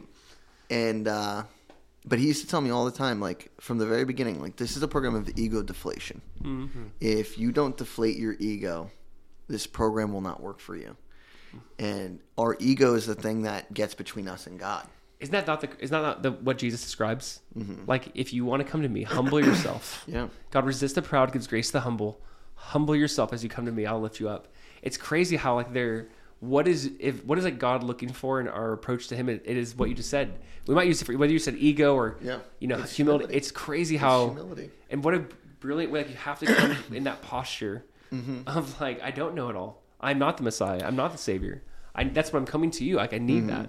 And, and it's crazy because it little things. It's these little things that we do that humble us. Like my sponsor in the first couple of years, he made me go. If anybody ever asked to help me, I had a really big ego. I mean, I'm pretty up there now, but my ego back then was even worse. I was the most important person in any room I walked into. So he would constantly humble me. He would make me go and help people move. And he's like, if they offer you money, you have to say no. And if you take the money, you have to give it away to somebody else, right? And he would always gut check me. Did you take the money? I'm like, no. He's like, yeah, did you take the money? I'm like, yeah, right, I took the money. He's like, okay, let's go buy some homeless people some food. Come on, let's go. And he would make me do stuff like that, because I needed to be humbled constantly. And so for a while, it took me a couple of moves before I started refusing the money. But I must have helped. There was this one couple in my home group. In 6 months, they must have moved like 3 times.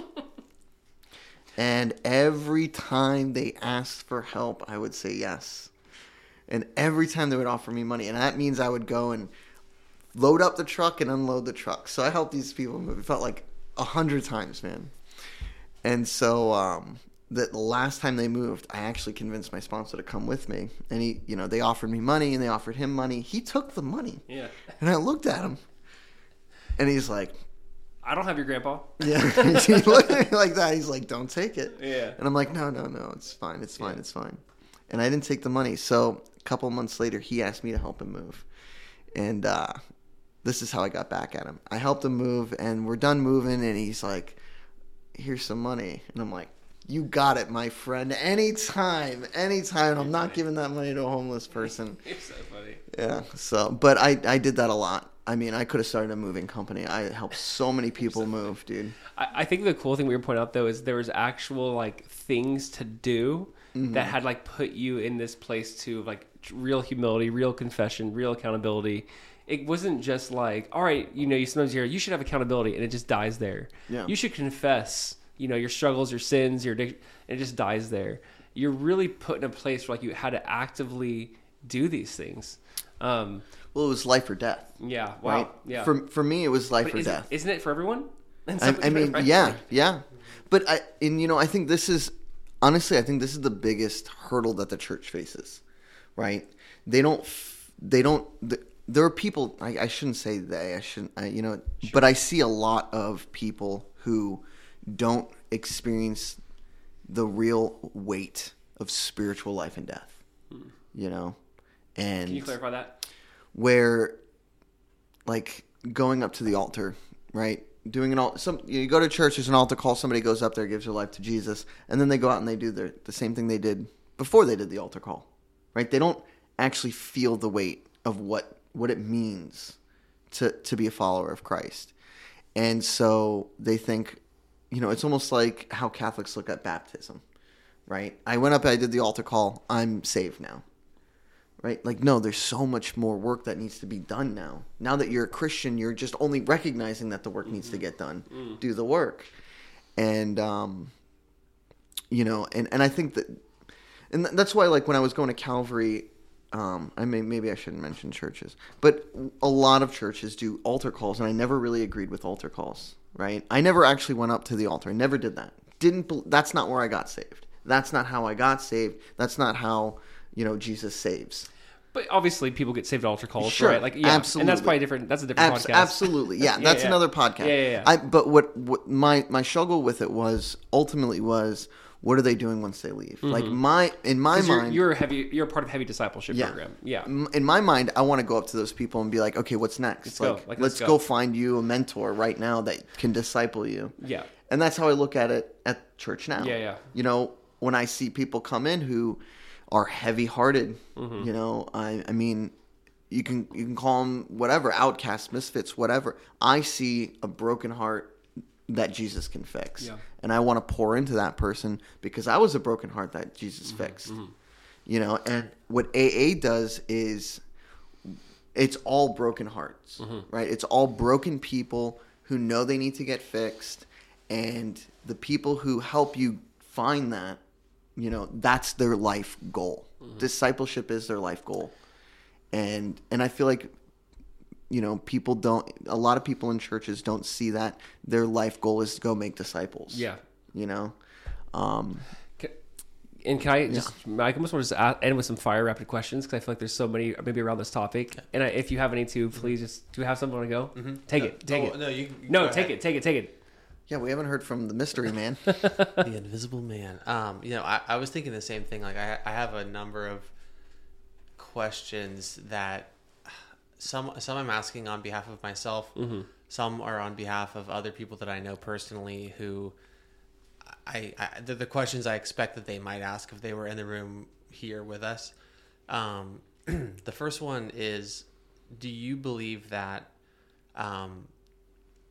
every person who is willing to do whatever it takes to recover can?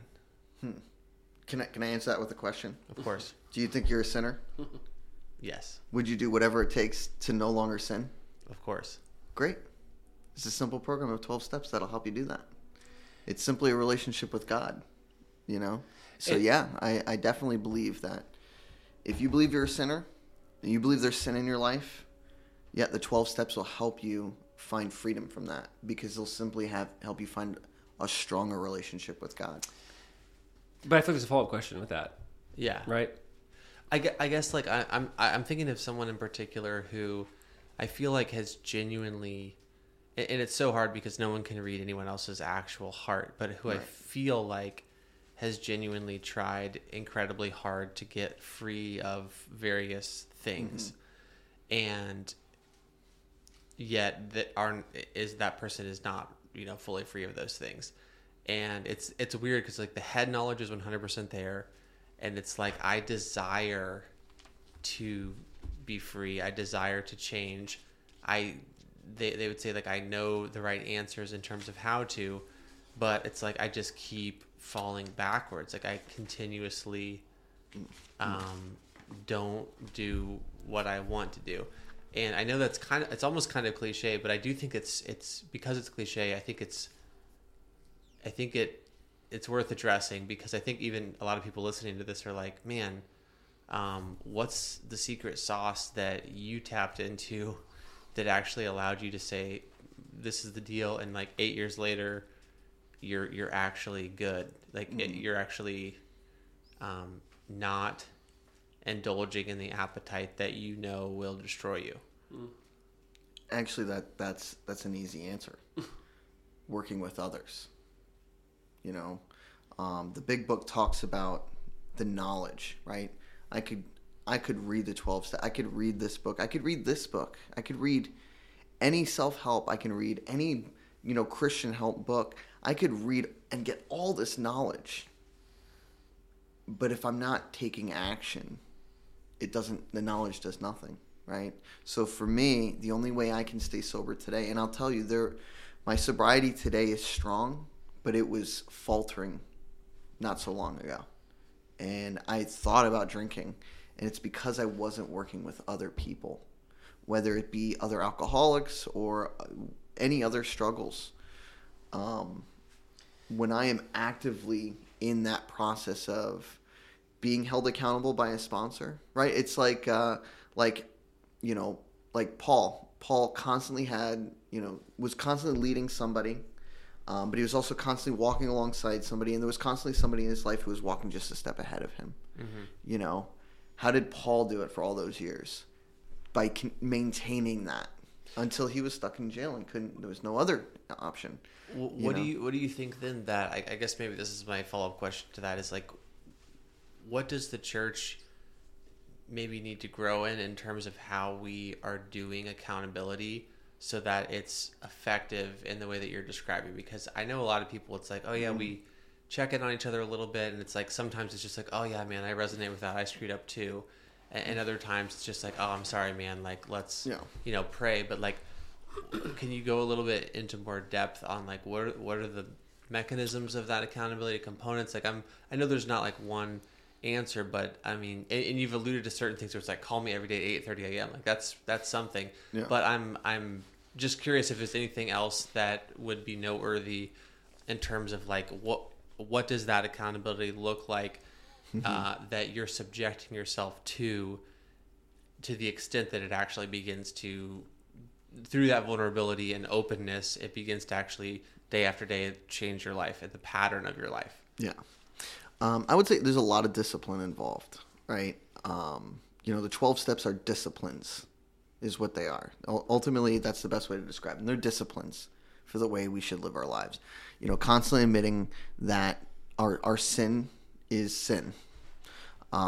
Constantly believing that God can relieve us of that sin. Turning our will over to God on a daily basis. And then, one of the things that I think the church kind of skips on is, hey, let's inventory you. Let's take an inventory of ourselves. If we truly believe that we're sinners, then we should all have sin to inventory. And, once a thief, always a thief. Only Jesus says otherwise, right? And that's how it is. So Jesus can take that from you, but it doesn't change the fact that there's a tendency there, right? When I did my 4th step especially, I had a lot of tendencies, a lot of patterns developing, right? Those I call my character defects and my shortcomings. Once I identified what my character defects were and my shortcomings were, I actively worked on those. I actively asked God to remove those. And my accountability, my discipler, my sponsor, constantly called me out on them. Hey, your number one character defect has been pride. You've been super prideful lately. Like, what are you doing for that? What are some ways we can overcome that? Every time I would get prideful, he'd tell me, go help another alcoholic. Go help somebody move. Go take a guy to a meeting. Just don't be about yourself today. Be about someone else. And then making right all the wrongs that I committed throughout my life. Some of them were easy to make. Some of them were incredibly difficult. And I have to make them actively every day I live my life. And then the last step is, practice these principles in all of my affairs and help the next person, right? That's ultimately what sums up how I got freedom from all these sins in my life. When I'm not working this program, when I'm not practicing these principles in all my affairs, I become incredibly selfish, manipulative, and I don't mean to be, but there's a sin nature in me. And I think there's a sin nature in all of us that wants to come up, and we are constantly at war with that, And through the sanctification process, it becomes less and less powerful. We overcome our sin nature more and more through Christ. But I think that for me personally, I want to do this the rest of my life. I want to count every single day as a blessing that I didn't drink, or I didn't use drugs. I didn't wake up frantic, trying to figure out where my car is. Like, I didn't wake up today and have a desperate need to get drunk. And that is an absolute miracle. That's the biggest miracle in my life. And I'm grateful for that. So I have to do something for that great. I have to show my gratitude through action. And not to mention my sponsor is incredibly hard on me. I have a new sponsor who is, I didn't call him a couple of times. And he's like, this ain't going to work, Dylan. This isn't what you signed up for. You call me every day, we'll call somebody else. And I'm like, oh, dang. Okay. And you just pointed out, it's interesting. You're 8 years sober, still have a sponsor, and you're sponsoring. Do you ever graduate not having a sponsor? No. Why would I ever not want to follow a guy that has something I want? Sure. And how do you determine that at this point?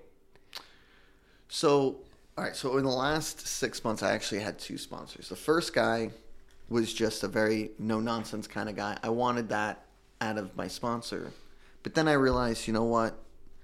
No, I want to learn from somebody who's constantly grateful. Someone who's always happy. Somebody who's no matter if they're getting pelted in the head by rain or falling in a ditch of mud, they're grateful it happened. So I found this guy from my home group. His name is actually Brian, but everyone calls him Grateful Brian. And yeah, band name right there. Yeah, and that was it. I wanted what he had. And I've never met a guy who's so happy all the time.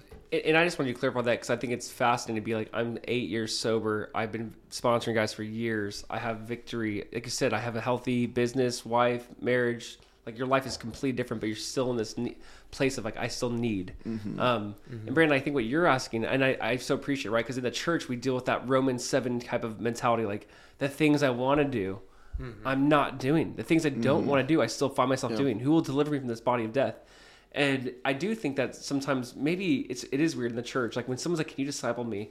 I have so many questions. Like, what do you think discipleship is? What do you want? What is it though? And what is it? And I do feel like there's elements of these steps that sound so discipleship heavy, right? Yeah. Which is like, it is a true check-in point in time. Taking inventory, maybe just like, it's almost like Psalm 139, but like, Lord, you search me. And I think maybe us taking some of the language that we know, obviously to be like, make it more gospel, more biblical. Meaning like it's not just moral inventory, it's more than that. It's not just confessing to your sponsor. It's like, well, why? Because we know what the power of confession does to others and to God. And I do wonder sometimes, with people, are they real? Do they really say, I'm willing to do whatever it takes? All right, confess. And I've been a part of discipleship programs like that. Like confess your deepest, darkest sins. Don't hold anything back. Why? Because I want to have something against you and use against you? Not at all. There's not that. It's because we know that times of refreshing come, once there's repentance or once there's confession. And I do think, maybe, and you're asking like that disconnect of like, do we actually get into the nitty gritty?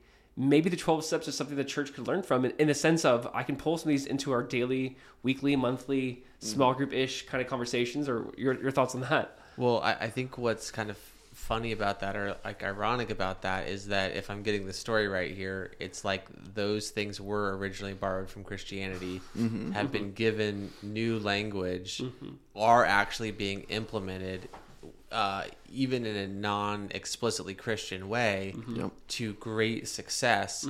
And now we're having this funny conversation as Christians saying, man, wouldn't it be great if we started doing something like sponsorship, but like it had a name, like something like discipleship, but like it's actually funny because there really is a need for something more like this. And it's crazy that it seems like there's just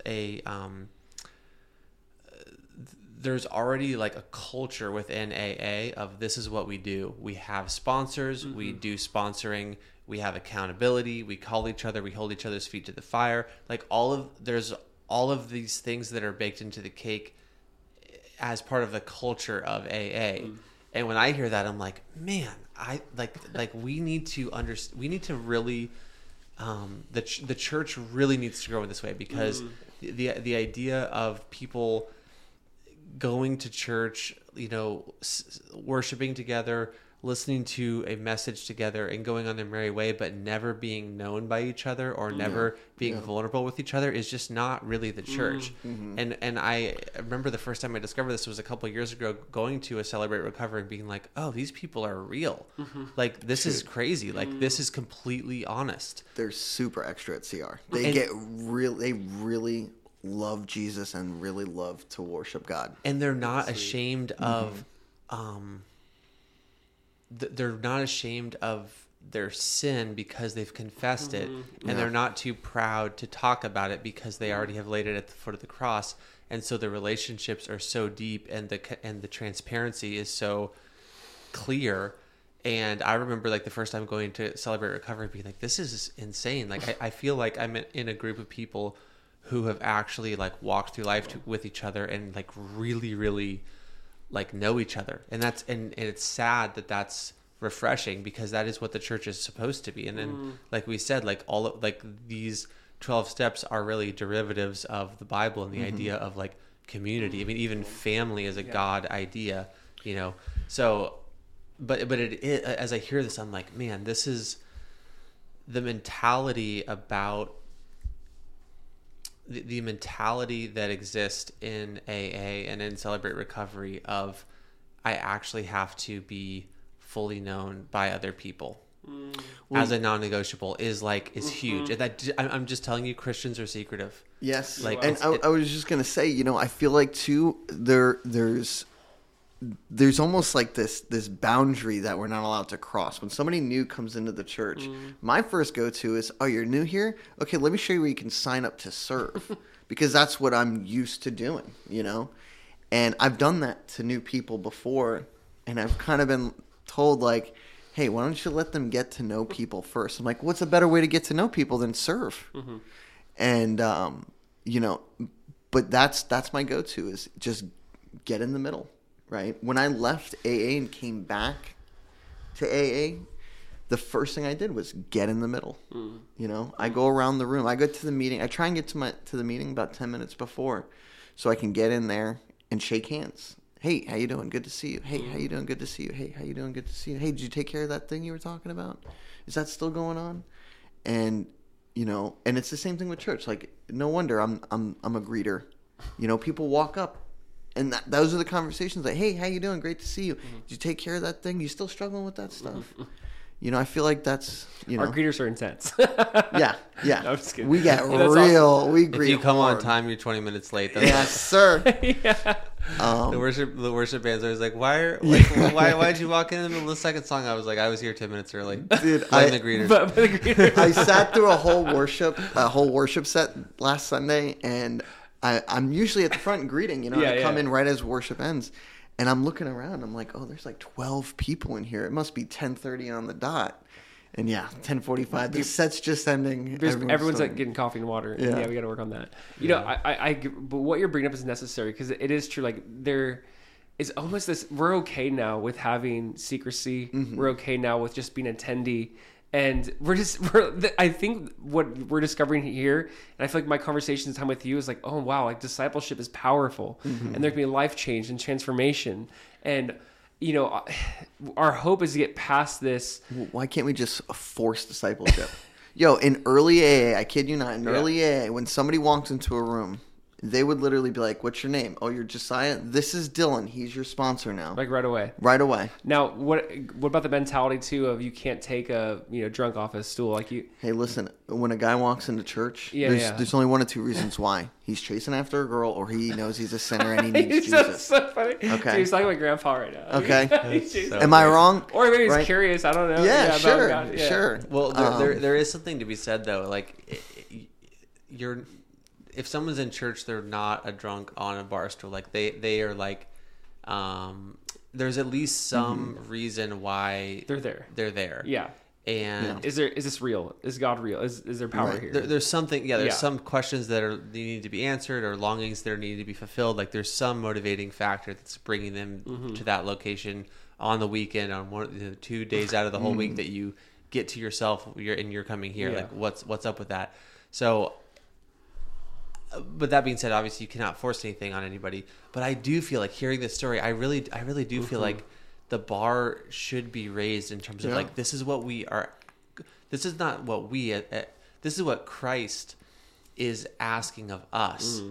This is what we are called to, like the vulnerability, the authenticity, the consistency, the discipline that you talked about. Like the bar actually is, it's low on average. I'm not saying anything about any church in particular, but on average, and in the West, in America, whatever you want to say, very watered down. The bar is so low that it's almost like you can't benefit from the things that are that God has in store for us in the Bible, because like it's so watered down that it's like, oh, that didn't work. But it's like, you didn't really.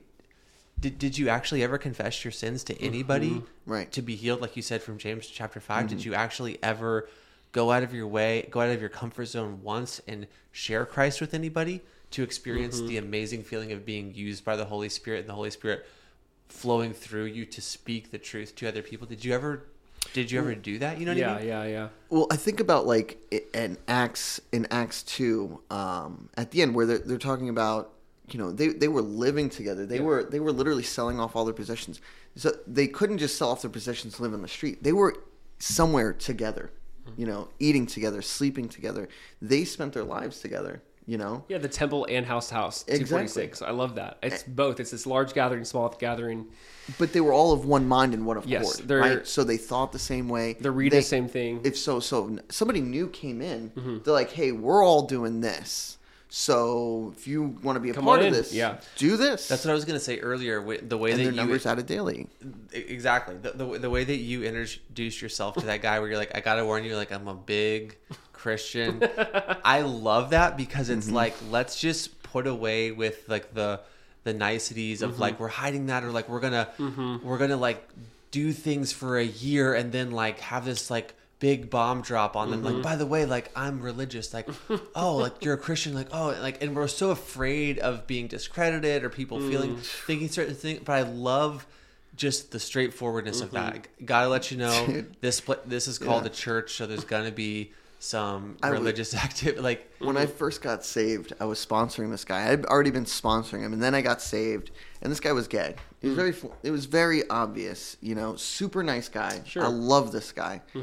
And I just gotten saved, and then I must have been sponsoring for about a month, and he turns to me and he's like, I think you should know.